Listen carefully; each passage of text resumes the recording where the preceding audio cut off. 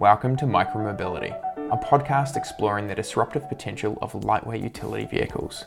Using the history of computing as a framework, we examine how these technologies will upend everything we thought we knew about the future of urban transport.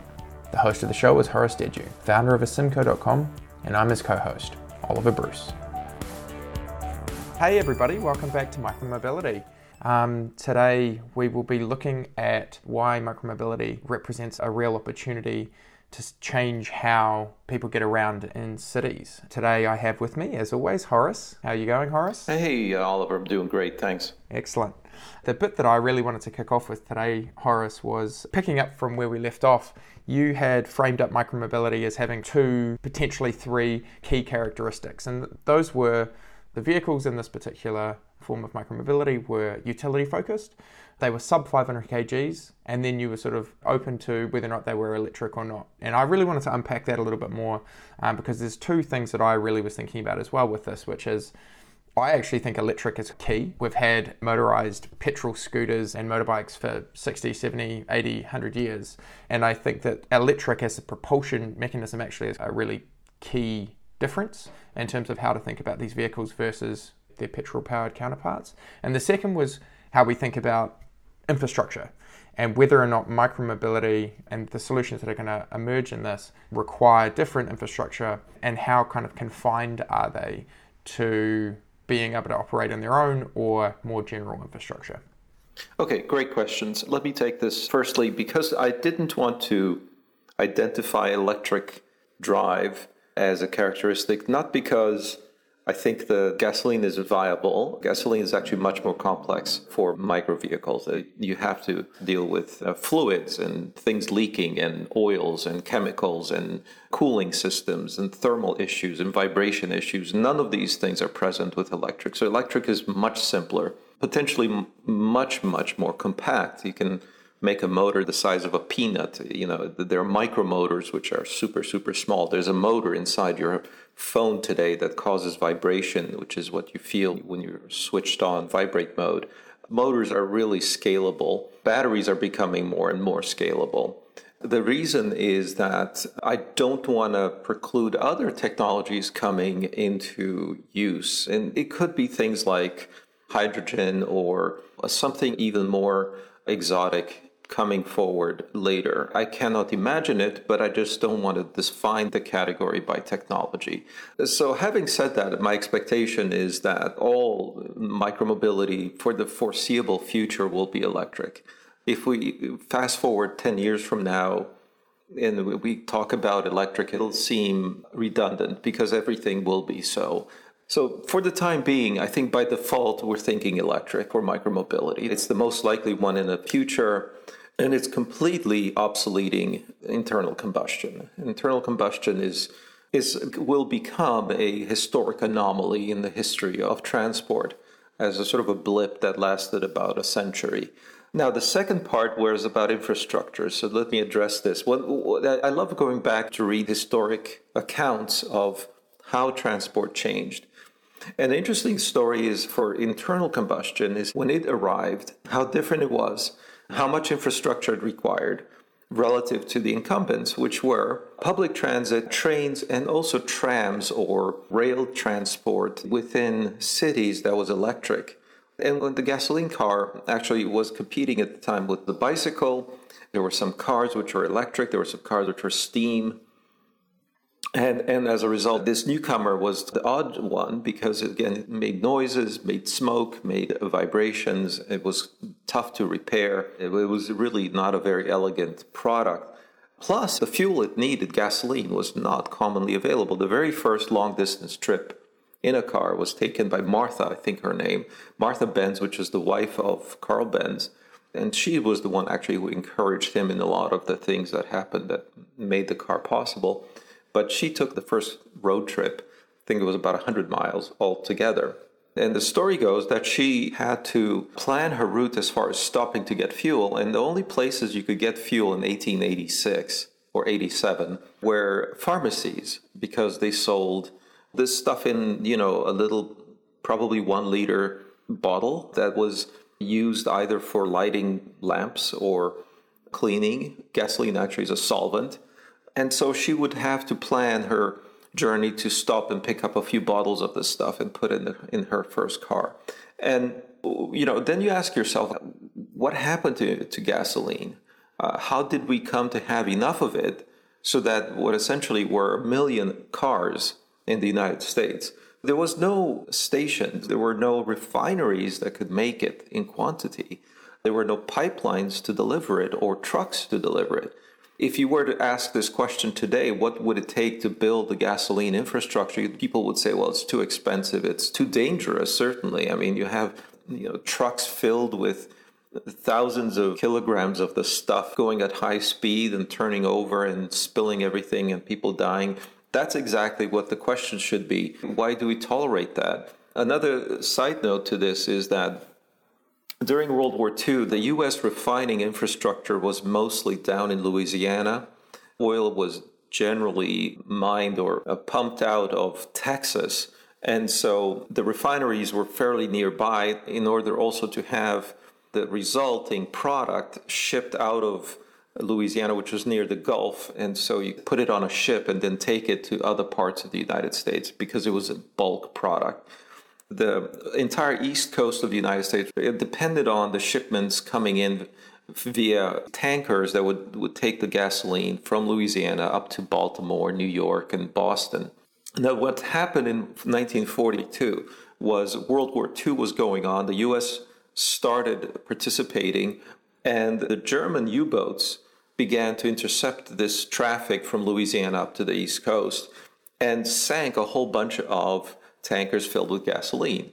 The U.S. was completely unprepared for anti-submarine warfare, especially close to its shoreline, which is where they were, and were completely floored, and they lost a huge amount of access to fuel. As a result, the U.S. decided to build pipelines, and there's a pipeline network from those same refineries to points in the United States all around. And we don't realize this now, but that's still in place, that still delivers most of the fuel. Now, if it comes from abroad, the oil comes to the refinery, it still gets processed into gasoline and then piped to distribution centers from where the trucks take it the final mile. And my point here is that this is very expensive. This is very disruptive in terms of requiring infrastructure, and it's very dangerous. And of course, pipelines leak, and there are all kinds of problems. And yet the U.S. went through this, the building of infrastructures, multiple infrastructures, gasoline stations, of which there's about 100,000 in the United States. And those have to have underground storage, which leaks, and it's all kinds of harm there. Now, many countries in the world don't have these infrastructures, and as a result, they depend a lot on refined product coming into the country and very expensively being delivered, which means that they're very expensive fuels, and there are all kinds of problems. I'm thinking of Africa, for example, where even Nigeria, which has its own oil, doesn't have its infrastructure to deliver refined product. And as a result, oil, even though is abundant, gasoline isn't. So this is the difference between having access to oil and having access to gasoline. My point is this: if you go back in history and ask, what did we go through to create the gasoline infrastructure? Just simple economics, simple matters of logistics. You realize how much effort went into that. And now when we ask the question, well, could we move forward towards an electric infrastructure? The answer is, wow, that's so much easier. In fact, it's trivial. A lot of the questions that deal with costs we already have wiring, we already have transformers. We don't have storage, that's a problem, but gasoline is easily stored, whereas electric isn't. Sure, yeah, and we have production, etc. You see what I mean? Yeah, no, I totally do. And I think, especially for electric, we already have so much more of a head start in that regard, which is why on the propulsion side, I definitely see electric as being a lot stronger as an option, especially because if you think about it, you can be in any household and plug your vehicle into charge. And so it's so much easier. Actually, that's a better solution than having it petrol powered, because if you have to get it petrol powered, it's actually more of a hassle to have to go and collect it rather than just being able to plug it in where you live or work. Absolutely. Gasoline, both in terms of its production, distribution, conversion into motive power, all of these things are really complicated. They involve chemistry. Efficiency losses are tremendous. Heat losses to the atmosphere.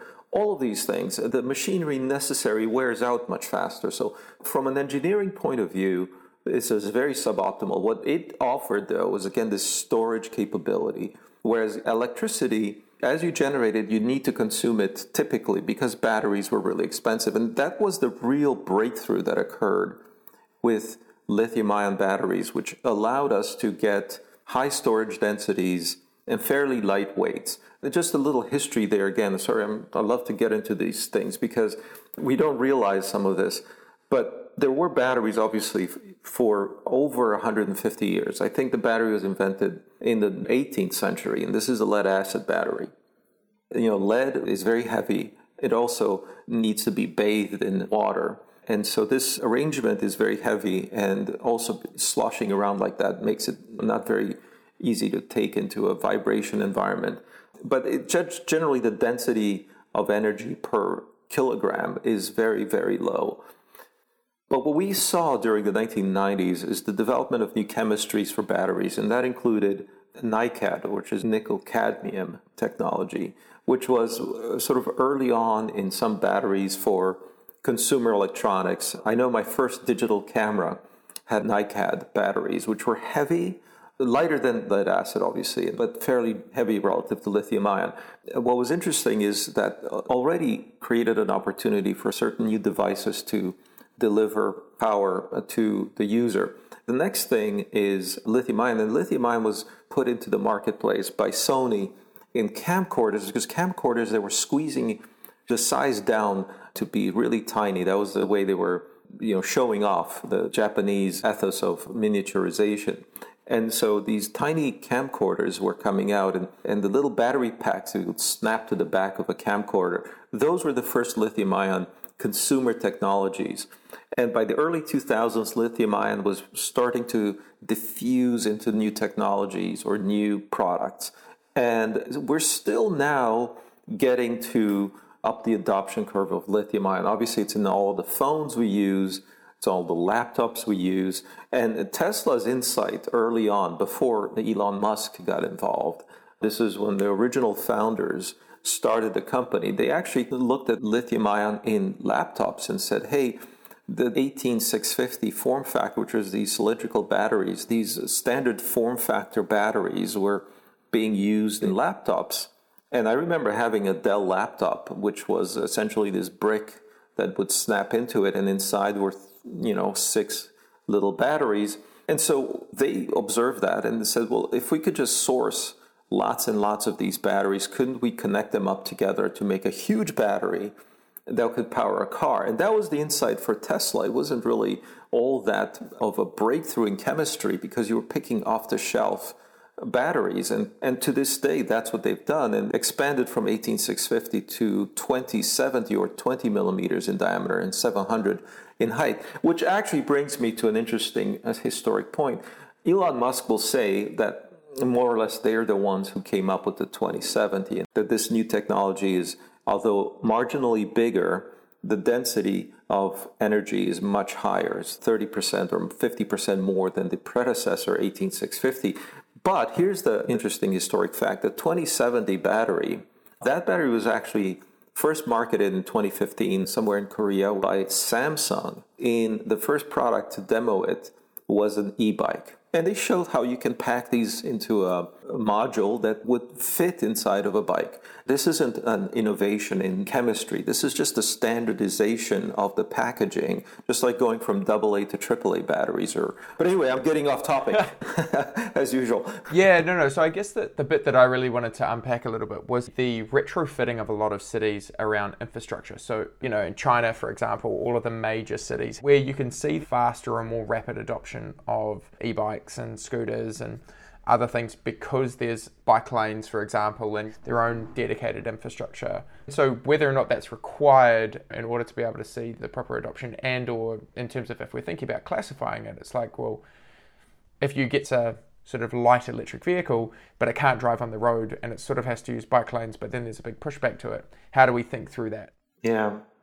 So let me answer again with a bit of history, because if you think about also cities, especially the older cities that predate the automobile, you can see how the automobile conformed to their infrastructures. So let's take the city street. Take Champs-Élysées in France. Take Fifth Avenue in New York. Take London, anywhere. It was designed much more than 100 years ago around the existing modality of transports, which were walking and horse-drawn transport. Into that, though, the first injection of new modalities into cities were the trams and not the car. In fact, the car was much later. And so this is happening when people were also walking, and there were horses pulling also large vehicles which were filled with goods. So there wasn't horse-drawn personal transport, meaning that you're going to get around the city with your own vehicle. That just did not happen, ever.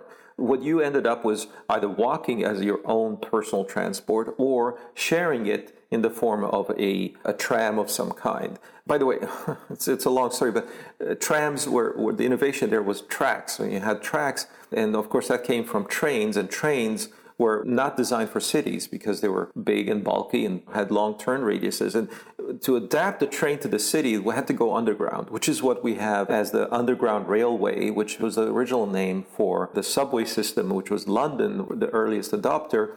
And that's why still today it's called the Underground. So when rail came into cities, very late, by the way, after its invention, they needed to figure out how to make tunnels under cities. And that's a very expensive and complicated infrastructure, but it was necessary in London. It was necessary in Paris to handle the huge demand for transport. And it was a very challenging thing. Brunel famously worked on this project, and many catastrophes occurred, floodings, people dying, and so on, in order to build these tunnels under the cities to accommodate trains, which were still steam-powered. If you can imagine a steam train underground, that's what they had to be initially, and that became electrified. Now, the reason I say all this is, again, you can see how much trauma was involved moving from one mode to another, from walking with horse-pulled trams to moving to underground, and then only much later did we deal with cars. By the way, the first personal transportation vehicle was the bicycle, and when it came into cities, it was just a crazy revolution. Is that the safety bike or like the penny farthing? Yeah, the penny farthing was initially the first mass market bike, so that was not very, very mass market because it was so hard to use. Yeah. But it was the only one that gave you some speed, because at the time you sat on the bike and you kicked, and that was the original ones that were going back 200 years. But those never caught on because you couldn't go much faster than walking, and you couldn't go uphill, and you had no mechanical leverage. And so the penny farthing, which was this giant wheel in the front and then a tiny wheel in the back, that gave you a little bit more speed, but it was hard to ride and very dangerous. And so those wheelmen, the first riders of these things, were kind of like guys who are showing off, basically. But then the safety bicycle, which is two equal-sized wheels connected with a double triangle frame, which is the classic bicycle design we see even today, just that configuration, when that came out, it just changed entirely the cycling world, and it's still with us today. But the safety cycle was what allowed so many more people to ride. In fact, women began to ride, and it was very liberating for women because they suddenly had the freedom of movement. They had to actually design new clothing for women in order for them to participate, and women who wore this new style clothing were considered rebels, and all this other stuff. It was sort of like the women's suffrage movement coincided with this, and it's rather well known among cycling historians how liberating this was to women and how big of a force. Susan B. Anthony, an American suffragette, early campaigner for women's rights, she actually claimed that the bicycle was the most liberating instrument in the history of humanity. It changed things like the way people were courting each other. It reduced the rate of incest because suddenly people could travel further. And so people began, quote unquote, dating across villages. You used to not be able to leave your village. So if you wanted to courtship, you would do it inside of a very small community. And suddenly with a bike, a man or a woman could suddenly travel to a neighboring village and meet someone else. And that was such a big deal. It changed the populations of both France and the UK. It literally changed the DNA pool. You can't underestimate the power of this vehicle because at the time there were no alternatives. This predates the automobile. Trains were just not flexible enough to allow this sort of like spontaneity and mass consumption. Trains were scheduled and only went to limited places. So villages didn't have access to rail unless they traveled, again, long distances to get to a rail station. So all this was happening late 19th century. People think that the horse was actually the victim of the car, but horses were really for transporting goods. They were beasts of burden. I mean, only the wealthy could ride horses for fun. And this image we have of people riding horses for transport, that maybe came from the Wild West movies, the cowboys. But in cities, it just never happened. You can see the videos, you can read the accounts. It's just... Where would you park it? You lived in an apartment, in a building. I mean, no, it's true. It's sort of like the same issue with parking that you have in most downtown cities anyway. You know, oh damn, I have to go park it down in the parking stable. So what's interesting though, so the historians look at the city layout and they look at the streets and they ask, well, they didn't get any bigger. The streets we have are hundreds of years old, and so what happened was, as the automobile came into use, it was just mixing in with all the other modes. So people were walking, and dogs and horses and kids. There was manure everywhere from the horses. There was like open sewers. It was a big mess, even up until the 1920s. And over time, because the automobile was the delta between the speed was so high, they often had collisions. They often killed people. And so they began to put rules into effect which segregated the automobile from the other modes. In particular, pedestrians. So pedestrians were segregated to sidewalks. And so suddenly you were restricted as a pedestrian what you could do. During the 1920s, the crisis was so severe that there were campaigns by mothers because they had lost their children.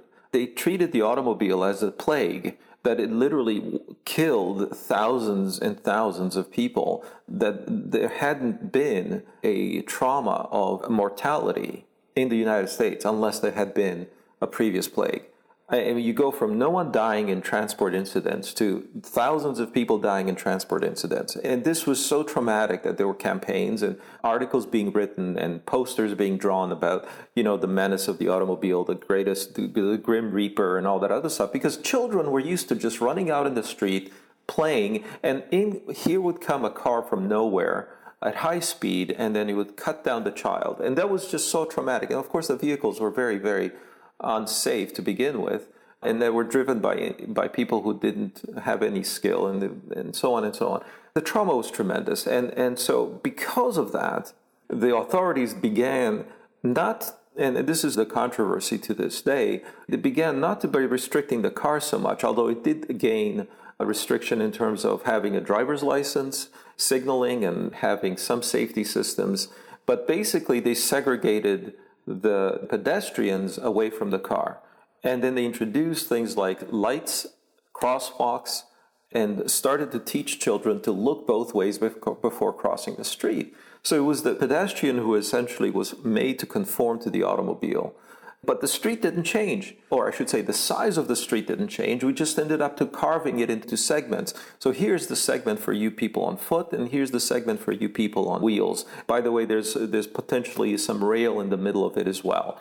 And so this all was beginning to be sort of divided up because the real estate of the street could not change. The buildings, you couldn't tear them down, and if it was a new development, then it was built automatically around these new guidelines. And this is why anything built after the 1920s is sort of distinct in architecture and design and layout and so on. And so the point is to think that a road is a very finite and very precious piece of real estate.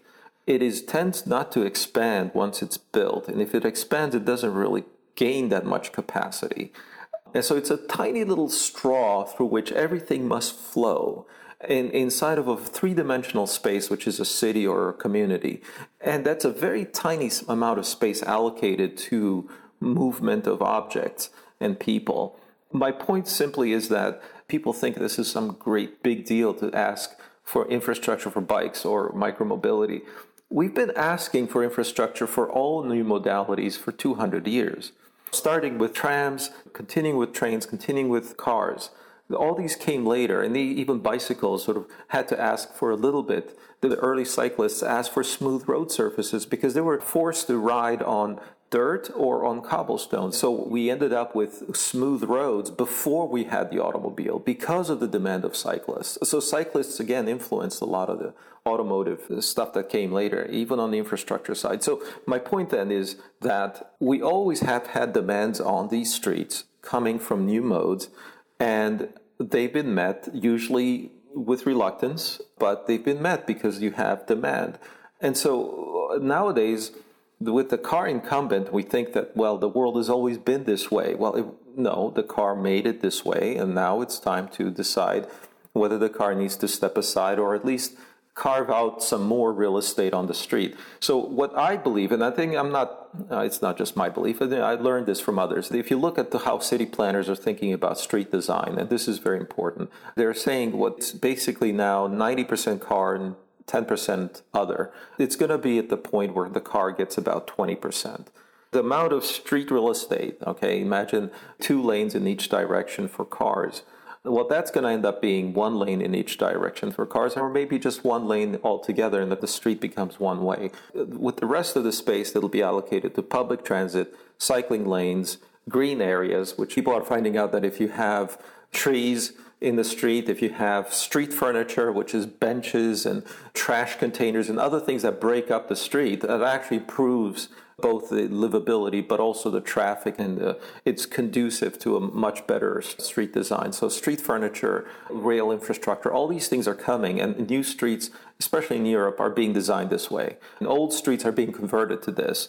And so there are many, many examples of it, and it's happening slowly now, but as always, it starts out slowly, but it comes faster and faster as the benefits are becoming obvious. And do you think that, you know how effectively you had the development of the car and then what cities ended up hyper-optimizing for cars? And so you had like the New York example where they got rid of entire neighborhoods in order to be able to build a giant freeway down the side of Manhattan.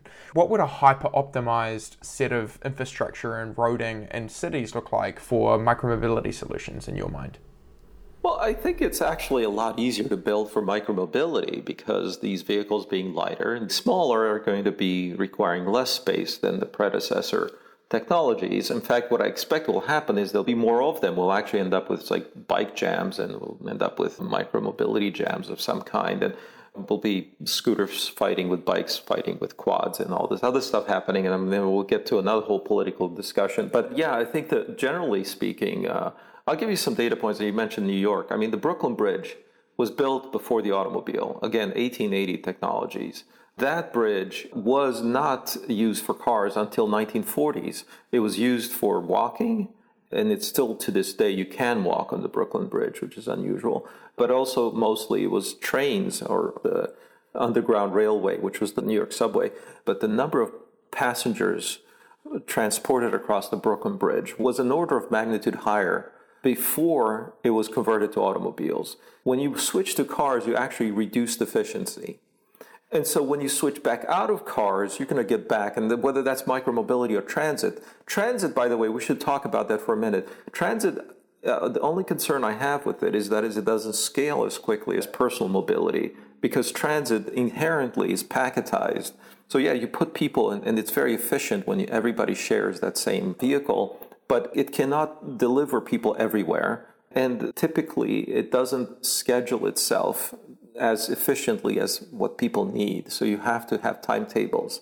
Both of those things, which is access points and timetables, restrict the accessibility of the mode, which is why personal transportation is always going to trump public transportation. The problem has been that we equate in our minds personal transportation with automobiles. But if you say, no, personal transportation is micro vehicles, then suddenly you're saying, whoa, now this thing really looks good relative to transit. So I think transit is going to do well, and you will see that evolve. I think cities are going to plan more of it, but it's not as possible to disrupt with public, you see. Private has a tendency to be disruptive, and it has been just from the evidence of the car itself and the bicycle before it. And so now we'll see again that step forward.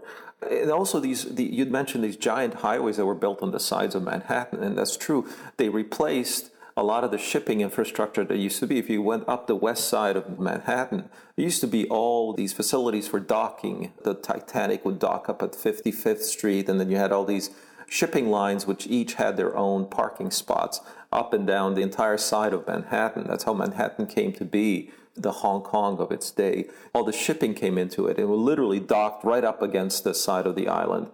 And once shipping changed technologically to containerization and moved away from the city, they took that real estate and put highways right over not just the shipping points, but all the warehouses. So a lot of the East Coast cities that had ports like Baltimore, Boston, the seashore was the place where highways were placed because infrastructure suddenly became available. And it was becoming dilapidated and unfortunately replacing, therefore, with no-go zones of another kind. And that's where we're stuck with today. And this was a very big political discussion occurring in the 1960s and 70s as to whether this was desirable or not. There's a great book I should point everybody to. It's called The Big Roads, which tells the story of the interstate highway system in the United States, which took half a century to build. But it's only an interesting story because it shows you, again, how much effort we put into and how much we terraformed our cities and our lives and our countries in order to accommodate a new mode, a single new mode, which is the automobile.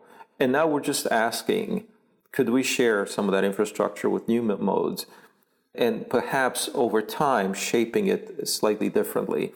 That's what's happening, I think, in Europe now. There's a point I just want to go back to that you mentioned, which was around this idea of throughput. Because I can see for so many cities, to your point around transit, you might be able to move tens of thousands of people on a particular line. But if all of a sudden you've got a kind of a city that's spread out, people are traveling from one to another node, if all of a sudden your throughput becomes clogged because the size of the vehicle is so large and you have an increasing number of nodes, the connections between those nodes actually increase exponentially because you have, effectively connections between those different nodes. And traditional transit wouldn't solve that issue. But that's where like micromobility and micromobility solutions are effective. If you've got a small human-sized vehicle that's electric that allows for someone to be able to go and navigate their way through an urban context under their own power and according to their own timeframes, that to me strikes me as incredibly attractive for cities. Absolutely, and it makes sense in the first principles in physics, and the mathematics of it is so obvious. What is bizarre is how perverse the system that we have today is in terms of efficiency. And what the car had going for it, what made it so disruptive, was that it just gave a lot of freedom to individuals at the potential cost for the community, but that's life. Sometimes life is not fair. And so what I'm saying with micromobility is that you can still obtain this type of freedom of individuals to travel as they wish, while at the same time getting much higher efficiency. The dichotomy between efficacy and efficiency is understated, I think, typically. And so what I'm thinking is, how do we gain efficiency on private transit or personal mobility while gaining more flexibility, which I think is the other flip side, is like, can we get more flexibility out of public systems which are already efficient but not as effective along the dimension that we care about? So you see, it's not one or the other. It's a question of, can we actually move in the right direction with both? Yeah, there's one final part that I was just thinking about as you were talking there, and actually comes back to my anecdotal thinking about the fact that I got an electric bike after I had got a moped. And I got a moped because it didn't require a motorcycle license, which in New Zealand is quite challenging to get. And then it was like, oh, well, I can go get an e-bike. At the moment, nobody I know anywhere requires a license for an e-bike. But it strikes me as one of these things that, what are the opportunities there to keep the barriers to entry as low as possible for private transport to be able to be scaled? Yeah. In fact, the driver's license is a byproduct of the carnage that occurred with automobiles. You had to invent a driver's license. It didn't exist. And so, yes, I think that one of the things that I also talk about in terms of boundary markings is the driver's license. I say the distinction between micromobility and personal motorized mobility is in your wallet, that card that says you have to have a license for one but not the other. And when you're thinking about it also as an entrepreneur, if you want to draw a line and say my modality or my innovation does not require licensing, I'm going to try to always stay below that line. Okay, that's one way to define your space, to categorize, if you will. Anything that doesn't require a license is desirable for the purpose of getting started because it's easier to get the ball rolling. And when you have limited capital, that's very important. And that's not to say that over time we won't bring some degree of licensing. I think there are going to be safety concerns arising when these motors become perhaps more powerful. Already they're regulated in terms of limits on power, torque, or speed. And these are somewhat arbitrary right now, and nobody quite knows what the right boundary is. We can talk at length, and people debate a great deal about e-bikes and scooters and other new modes as to, who allows them, why are they banned in places and not in others. Segway is a classic kind of poster child for this problem, because he was a new mode invented probably way ahead of its time, which never found a way to succeed because it didn't have infrastructure and it didn't fit in anything that was pre-existing. So it couldn't go on the sidewalks and it couldn't go on the street.